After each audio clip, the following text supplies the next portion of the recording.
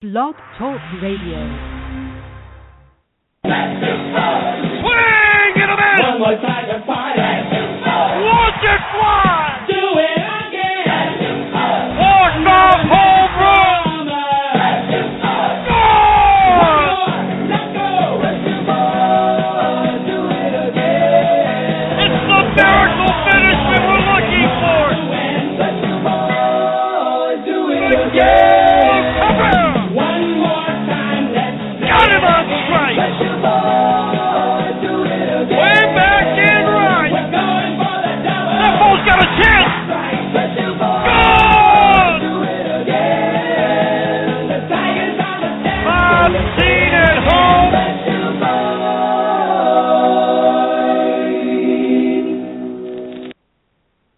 And good morning and welcome to the Bless You Boys podcast for Saturday, February the 7th, 2015.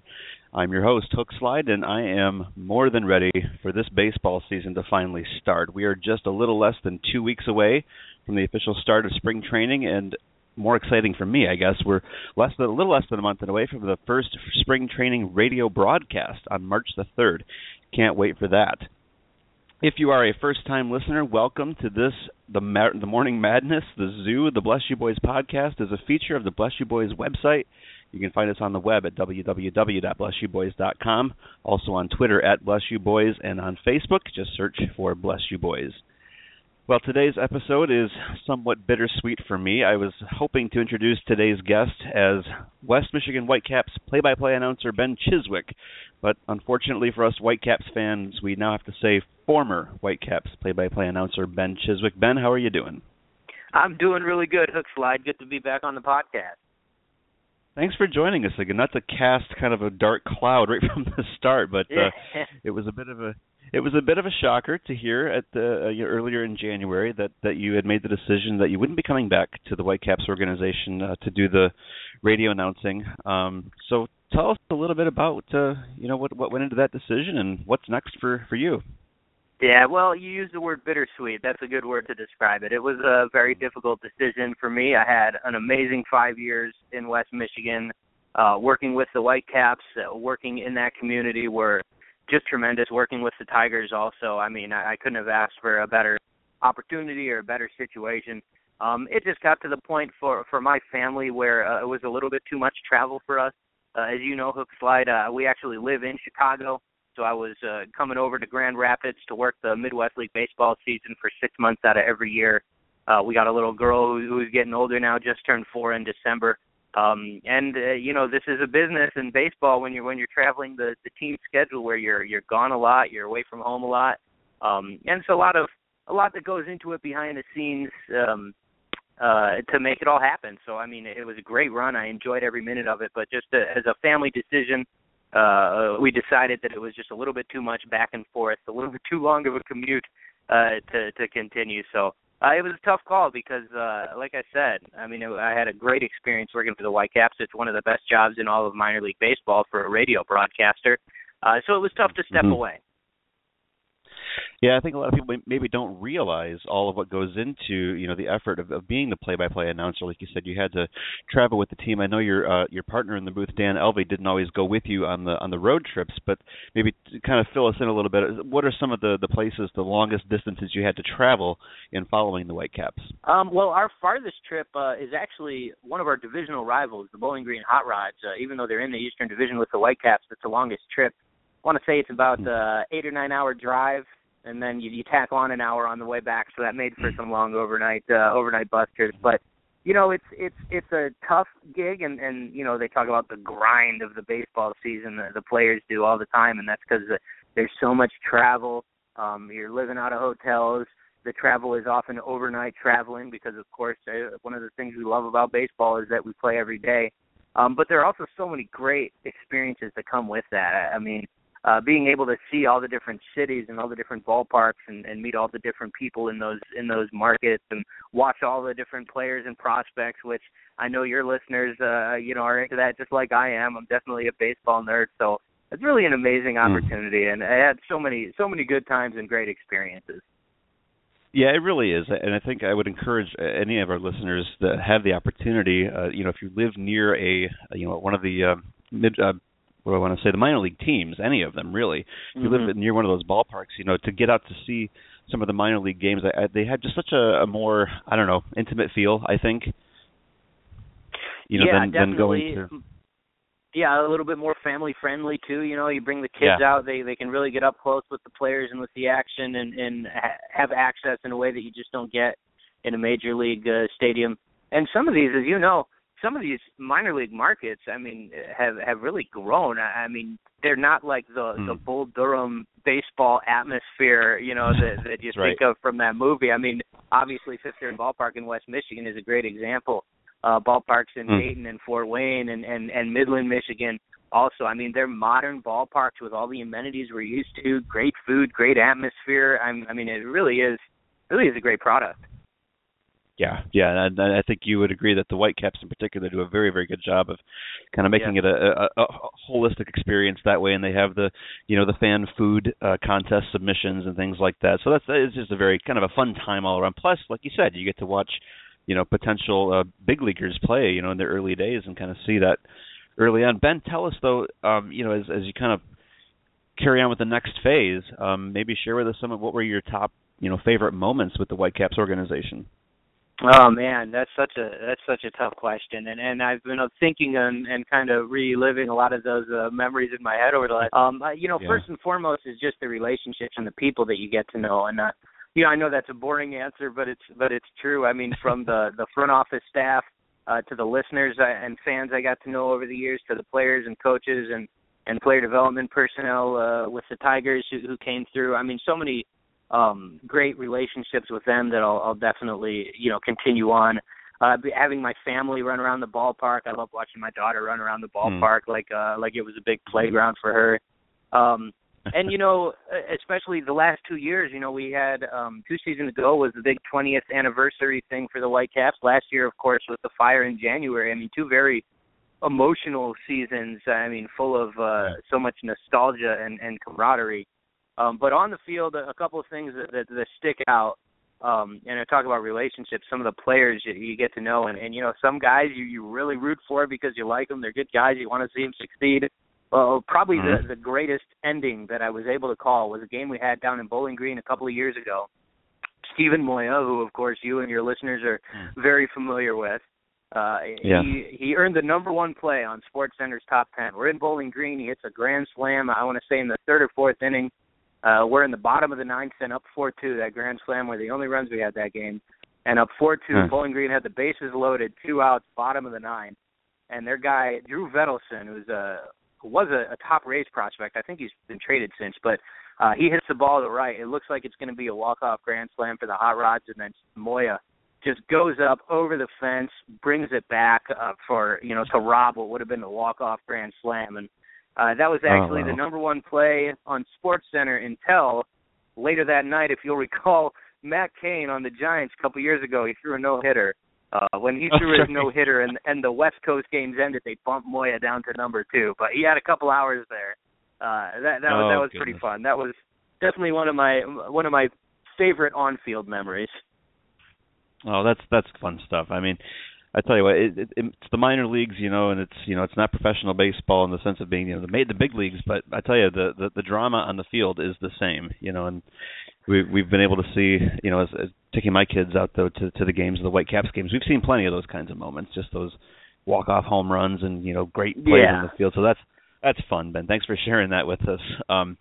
You know what I think I'm going to miss the most though about having you not calling the games anymore is the Baffle Ben segment. And you and me both.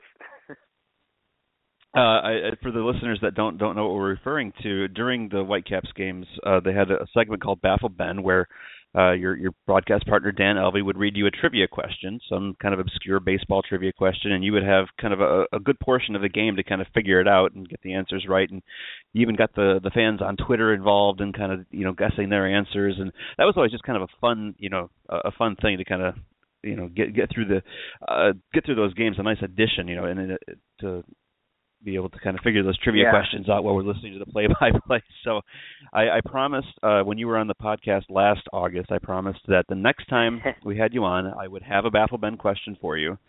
And I do, so here it comes. Okay. Go for it. Which 3 Tigers pitchers have posted 3 or more complete game World Series wins? 3 Tigers pitchers that have posted 3 or more complete game World Series wins. Complete game World Series wins. Yeah. And I think what we'll do is maybe follow the same format that you did, with the Whitecaps play-by-play. We'll just kind of come back to that throughout this this podcast, and our people on Twitter want to join in. You can tweet us, tweet me at HookslideBYB if you think you know the answers to that. And no cheating. This is on the honor system. So no cheating, no internet. I never use internet during Baffle Ben. Nope. It's always a good time. All right, I'll try to mull that one over while we're chatting here. All right, I'll even give you some hints later, just like Dan used to do, just to kind of keep it fair. There you go. I never turn down hints. No. So it can be a little bit hard to say before the season begins, but I'm curious to get your feedback on who are the players you think we should be keeping an eye on, in the West Michigan Whitecaps system for 2015. Yeah, that's always kind of a fun process to go ahead and sit down and think of who that might be. Like you said, you never know because so much changes every offseason. I mean, just look at all the trades that the Tigers made that would affect the low minors and the whole system, of course, since the end of last season. And you never know who's going to have a good camp and what guys do in winter ball. But I think one name that everybody's kind of looking at is Derek Hill. Obviously, the Tigers' first-round pick from last year, a young outfielder out of California. Now, he's certainly not guaranteed to be in West Michigan, but you better believe the Tigers want to see him break spring training in West Michigan. He didn't do a whole lot with his pro debut after the draft last year, but that's not so uncommon for a high school draft pick either. But I'm sure the Tigers would like him to earn a spot on the Whitecaps roster in spring training. It'll be interesting to see whether he does break camp with a team or not, because that'll also give an early indication of where he is in terms of the progress they'd like him to make. I think that it's probably going to be I think outfield and catcher seem to me to be 2 areas of strength in the Whitecaps, in the Tigers farm system in the low minors.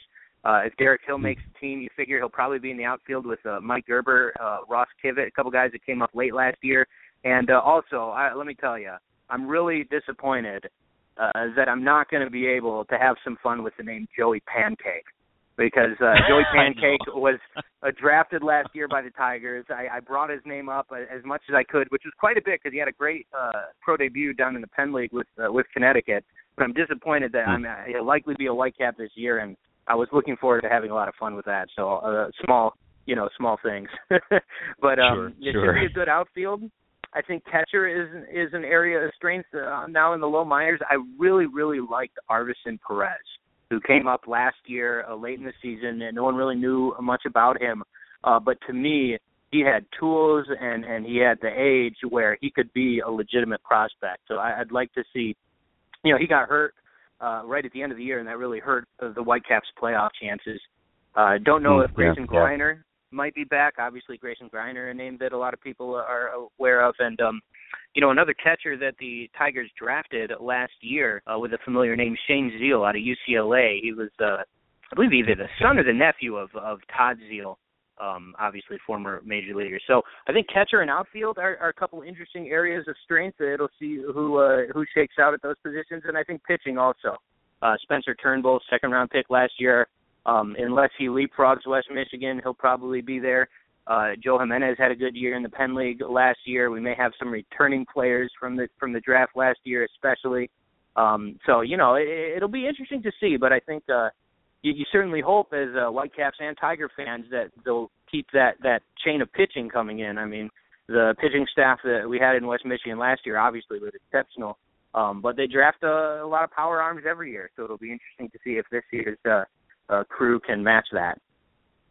Well, you're absolutely right. It seems that the pitching has been the focus for many, many years, and that makes it kind of fun for us as Whitecaps fans because you kind of get to see that first crop come through. And usually the Whitecaps team has a very, very strong not only starting rotation but good arms in the bullpen as well. It makes it very fun to watch those games.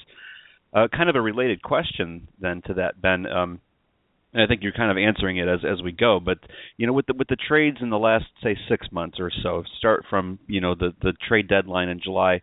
when the Tigers traded off names like Corey Knebel, and I think Jonathan Crawford was part of that. I get him and Jake Thompson confused, but there's another name that gets traded. Willie Adames, gets traded off.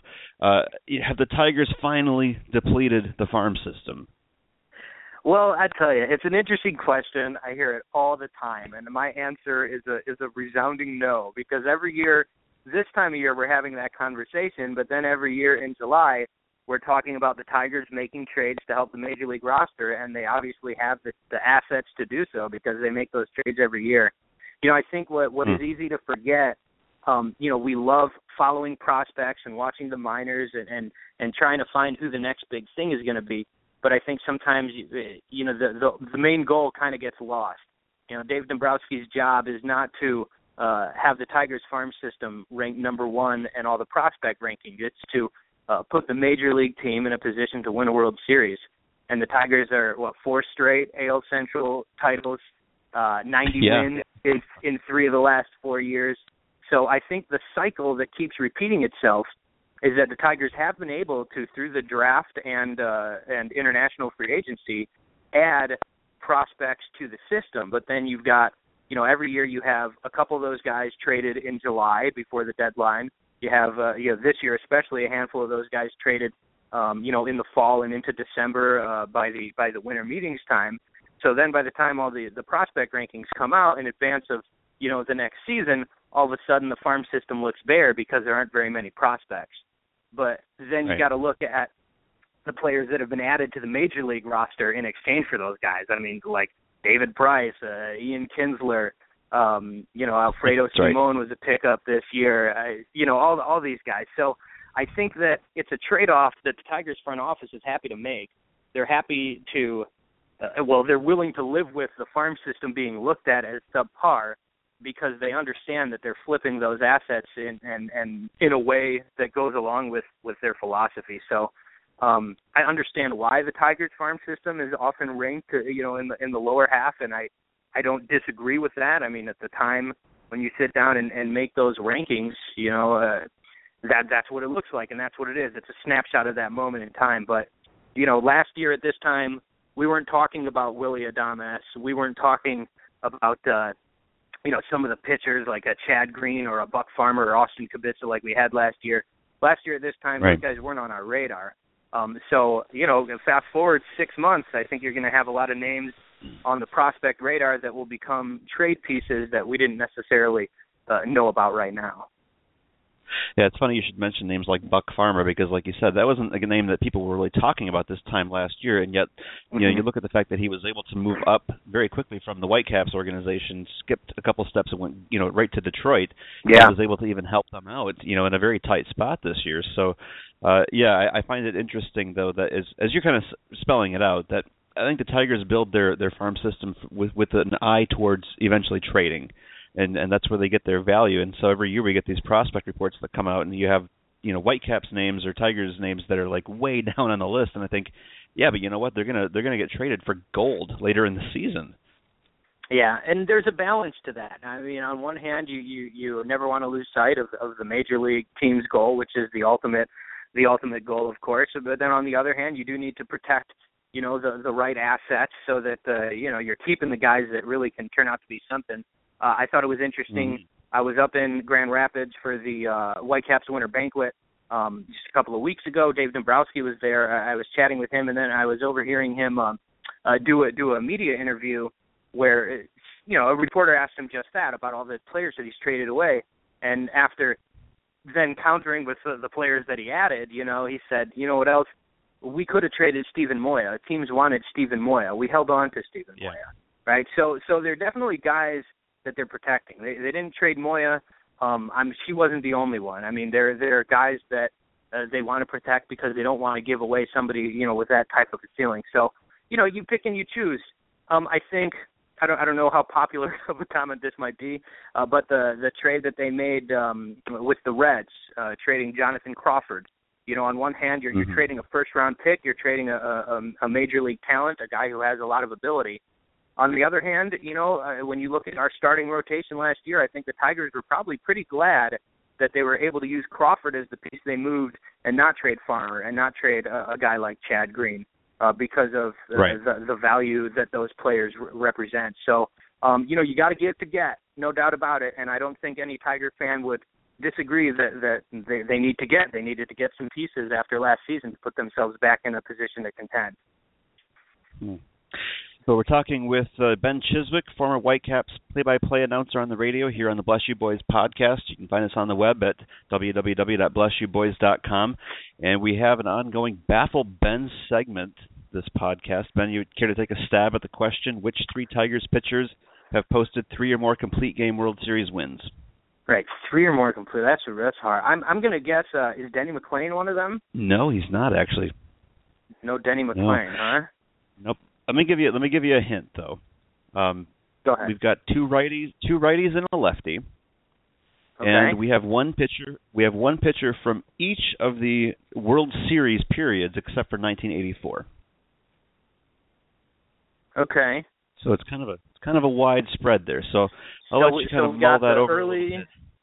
All right. So we got the early 20th century, we got the 30s, and we got the late 60s, right? There you go. Those 3 periods. We got one pitcher from each of those eras, and 2 righties and a lefty. All right, we're making progress. There you go.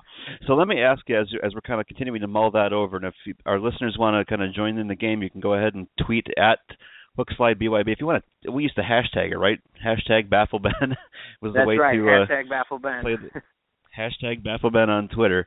I wanted to talk to you a little bit about a pitcher that I liked to watch last year, Joe Mantiply, who has gotten the invite to spring training. He's going to go. He'll be there in a couple weeks. I want to hear your insider perspective. You got to watch Joe pitch a lot, obviously, last year. What are your thoughts on his chances of being able to make the club this year? Is he still maybe a year out? Can he contribute? Tell us what you know. Yeah, that'll be fun to watch. Joe Mantiply can offer a lot to a team that needs left-handed pitching in the bullpen. That's obviously been a weakness for the Tigers in recent years. Can he make his major league debut this year? I think probably. I think I would even say that's likely to happen. I don't know if this is the year that he makes a real impact on the major league team. That would be quite a jump and quite a rapid ascension. But that's, again, not to put it past him. I mean, what Joe Mantiply has are the intangibles that you can't teach. He's 6'4". He's left-handed. He can throw 3 pitches for strikes, and he's got a very, very good changeup. And that changeup is the difference maker for him. That changeup is, I think, what can enable him to be more than just a lefty specialist, but a left-hander who can get out both lefties and righties at the major league level. So I think frankly the need that the Tigers have for left-handed arms in the bullpen is going to put him in a position where he can earn that opportunity. If he goes out there and has a good spring and focuses on what he needs to do, absolutely he can be a major leaguer this year. It's going to come down to consistency. How consistent can he be with his command, specifically with the fastball and the changeup, and how consistent can he be getting out left-handed hitters? Because when he first comes up, that's going to be his job, is to get out lefties and be that lefty specialist. And if he's successful in that role, then obviously they'll give him the opportunity to pitch more against righties too and expand his role a bit. So, it'll be interesting to see. It's so hard to predict how players will react when they get that opportunity to adjust to the major leagues. I mean, there's no science to that. Some guys excel and seem to hit the ground running, and some guys, seem to struggle to make that jump from the minor leagues to the major leagues, and a lot of that is just, I think, mental fortitude and character and your team also putting you in the best situation to succeed. So I guess if I had to put a prediction on it, I'd say yes, he makes it. He makes his major league debut this year, but I'd be surprised if he's up there and he sticks up there and he's there for the majority of the year. Yeah, it could be one of those cases where, like as we saw with Corey Knebel last year, he made a pretty rapid jump and seemed to do okay at first, but then, big league hitters start to figure you out. And I know he said in an interview even that, it's different at the big league level. They are better at pitch recognition. They're not going to swing at the garbage that the minor leaguers were swinging and missing at. So, even Corey Knebel was saying, I think at that time, he would prefer to spend some time at AAA and kind of work his way through. And we may see that with Joe Mantiply as well. But Ben, you said the key words, lefty specialist. You have to wonder if the Tigers are looking at him as a possible replacement for Phil Koch. Yeah, I think that's exactly right. I think that's why he's got an invite to spring training. I think that's why he's going to be given an opportunity to succeed and prove whether he can do it or not. Actually, I was a little surprised late last season when it came out that his name had been involved in talks about major league pitchers. Obviously, Buck Farmer went up and 2 weeks after he was a Whitecap, he made his major league debut at Comerica Park, which was just an amazingly rapid ascent.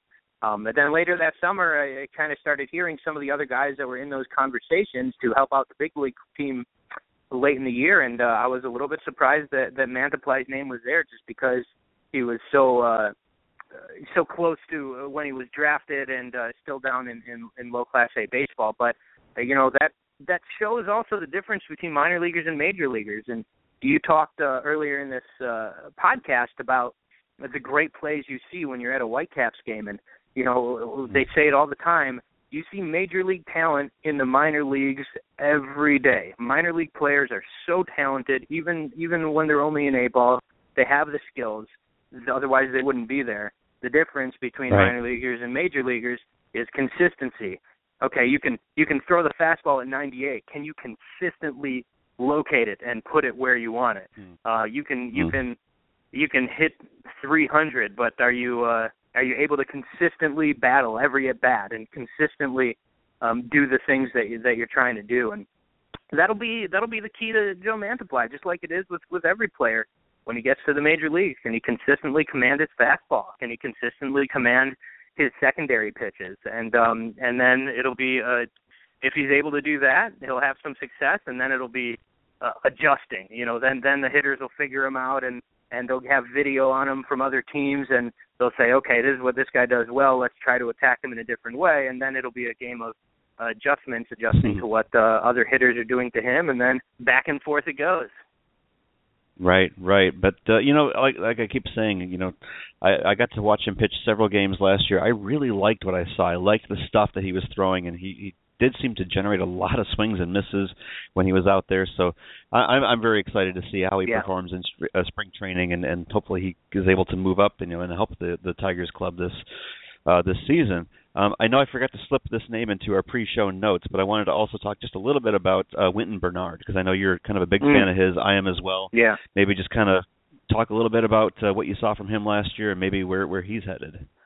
Yeah, well, Wynton is one of those guys, I call them easy to root for. I kind of root for all the guys that come through and you get to know and watch them, but there's some guys that kind of stand out. They're just good guys, humble, modest, hardworking. Wynton's been through a lot in his personal and his professional life. Obviously, they're drafted late, released by the Padres. I know that's been well documented. He was tremendous for us last year. He was a guy that was signed, so he got released by the Padres, went to an open tryout for the Dodgers. They didn't sign him. Flew on his own dime from his home in San Diego to Lakeland, Florida for an open tryout with the Tigers. That's where he finally got signed by Dave Owen and the guys in the player development department. Did a great job in finding him. We go into opening day last year. Austin Schatz is our starting center fielder and leadoff batter. Wynton Bernard was just a reserve outfielder. They weren't expecting to play a whole lot. But then Schatz gets hurt opening night. All of a sudden, Wynton is in the starting lineup, and he never let go. I mean, next thing you know, he's MVP of the Midwest League. He broke the Whitecaps record for hits in a single season, which has stood for since 1997. That's right. He plays hard. He plays smart. He plays with speed on both sides of the ball, which is one of those great tools that you just can't teach. I'll tell you who, for your listeners who haven't seen him, the guy in the major leagues who I thought reminded me of him the most was Lorenzo Cain. And I'm sorry, Tiger fans, I hate to bring up the Royals, but the brand of baseball that Lorenzo Cain played to help the Royals, a lot of bunting. He hit the ball on the ground. He had a 50-50 shot of beating it out for a hit. The defense that he played, I was watching that playoff run and thinking to myself, I've been watching this guy all year long down in A-ball. I mean, that's the type of player that Wynton Bernard is. And, I know his age is a little up there for a guy at his point in his career. And, only time will tell if that proves to be too much for him to to get over. But I certainly wouldn't bet against him. He's got speed that plays both ways. He's got other tools, and I'm a big Wynton Bernard fan. I know he's on the 40-man now. He's going to Major League camp. I would expect him to probably start in Double-A Erie with a chance to, if he can pick up this year where he left off last year, he'll have a chance to make an impact this year and next year in Detroit too. Absolutely. And, you talk about his similarities to Lorenzo Cain. You mentioned bunting specifically, but not to give the wrong impression. Yeah, he's fast. He stole, I looked at the stats now, he had 45 stolen bases with the Whitecaps this last season, but he also hit 323 for batting average and slugged 836. So this is not the guy that, not to give the wrong impression to the listeners, he's not, purely a kind of a bunt and run kind of a guy. He was a formidable, opponent at the plate, I thought, last year, and covered a lot of ground out there in center field defensively too. So really kind of excited to see, him. I guess it all depends on how Anthony Gose works out in center field for the Tigers this year, but I wouldn't be surprised to see, Wynton Bernard at least have a shot at it. Yeah, I think you're right. He won the batting title also in the Midwest League last year. It's hard to remember all of his accomplishments because there were so many. And he was our offensive star. I mean, we had so much pitching on the team last year that was consistent throughout the season. But offensively, during stretches over the course of the year, we had trouble scoring runs at times. And he was the guy who would save us. He was the guy who would make it happen. Even in the playoffs, when offensively our team really didn't do much at all in the playoffs, you can't say that about Wynton. I mean, he was the guy carrying the offense.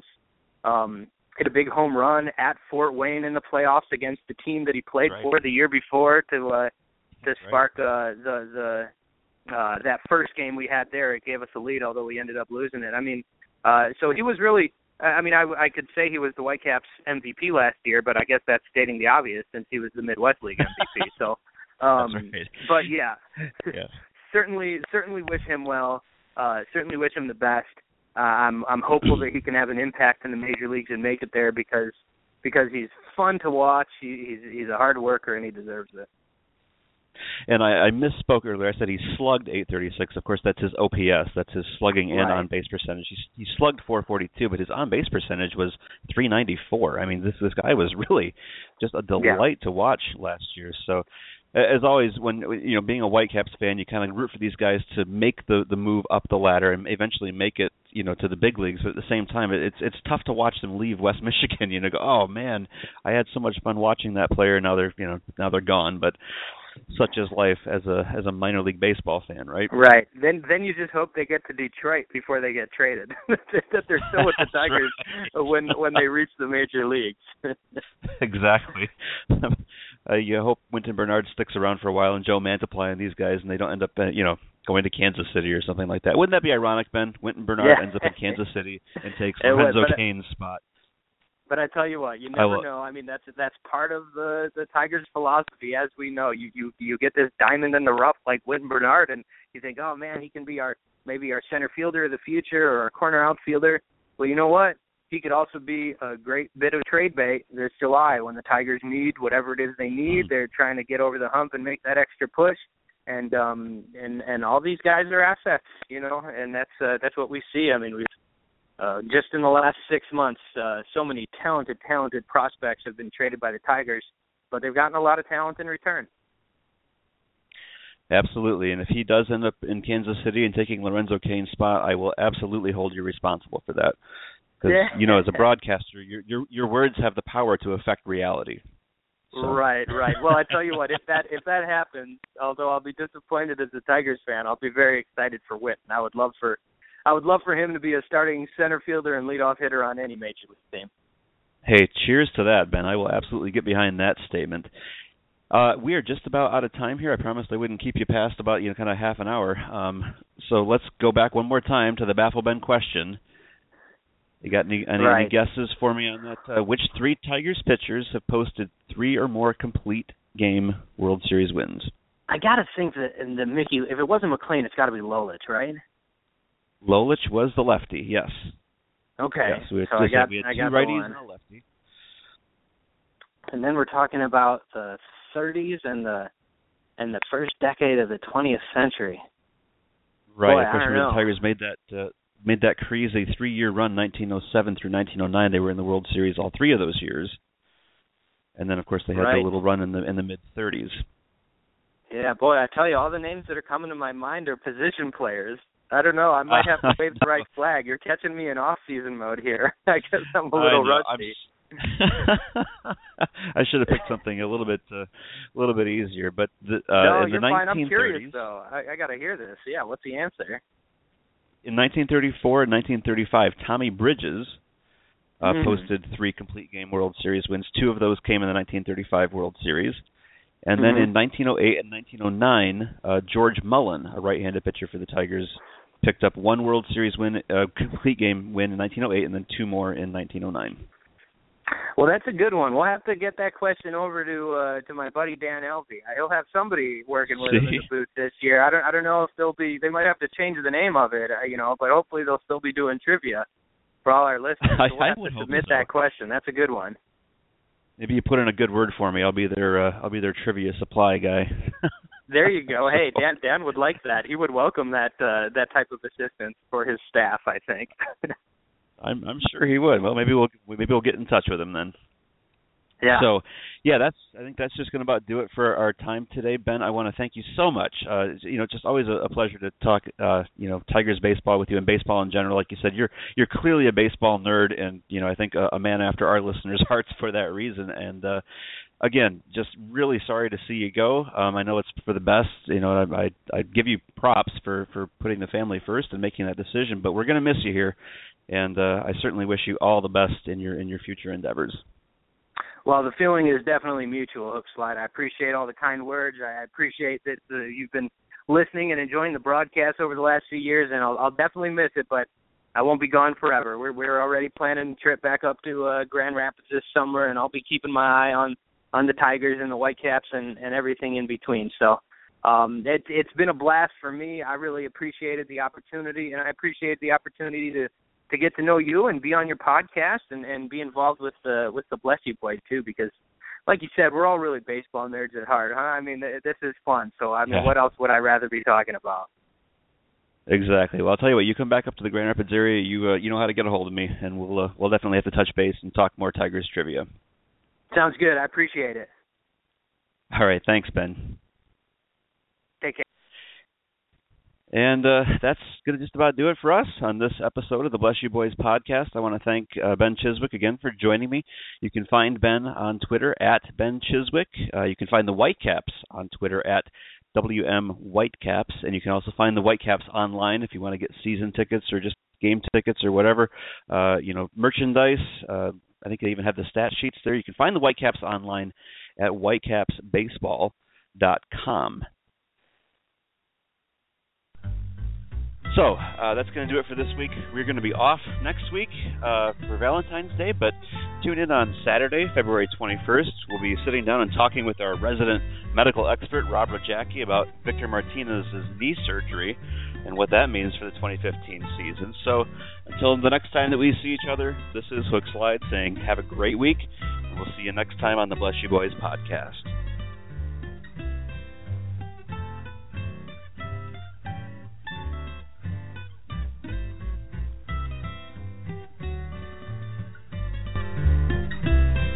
There's never been a corner like Michigan and Trumbull. That'll get him out of the old ballpark.